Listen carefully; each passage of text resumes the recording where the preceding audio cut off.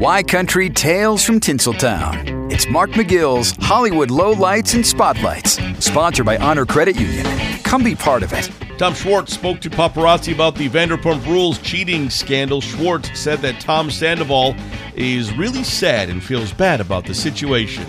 Schwartz also said that Ariana Madix, who was cheated on, has a good support system, and he hopes that she goes on a living spree.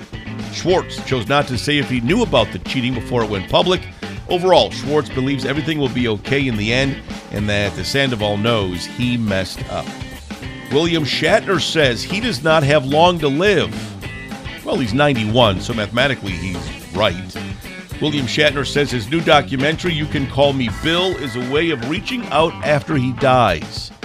The documentary is described as an intimate portrait of William Shatner's personal journey over 9 decades on this earth. Shatner says, whether I keel over as I'm speaking to you or 10 years from now, my time is limited. So that's very much a factor. I've got grandchildren. This documentary is a way of reaching out after I die. The sad thing is that the older a person gets, the wiser they become, and then they die with all that knowledge. While wider release plans have yet to be finalized, the film will air at this year's South by Southwest Festival. And actor Ben Savage is determined to break through into politics.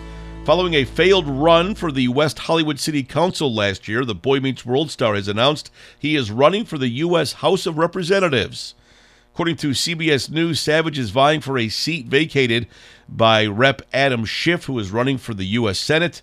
The actor took to Instagram to announce his candidacy and to make sure voters know that he firmly believes in standing up for what is right, ensuring equality, and expanding opportunities for all. Mark McGill's Hollywood Lowlights and Spotlights, sponsored by Honor Credit Union.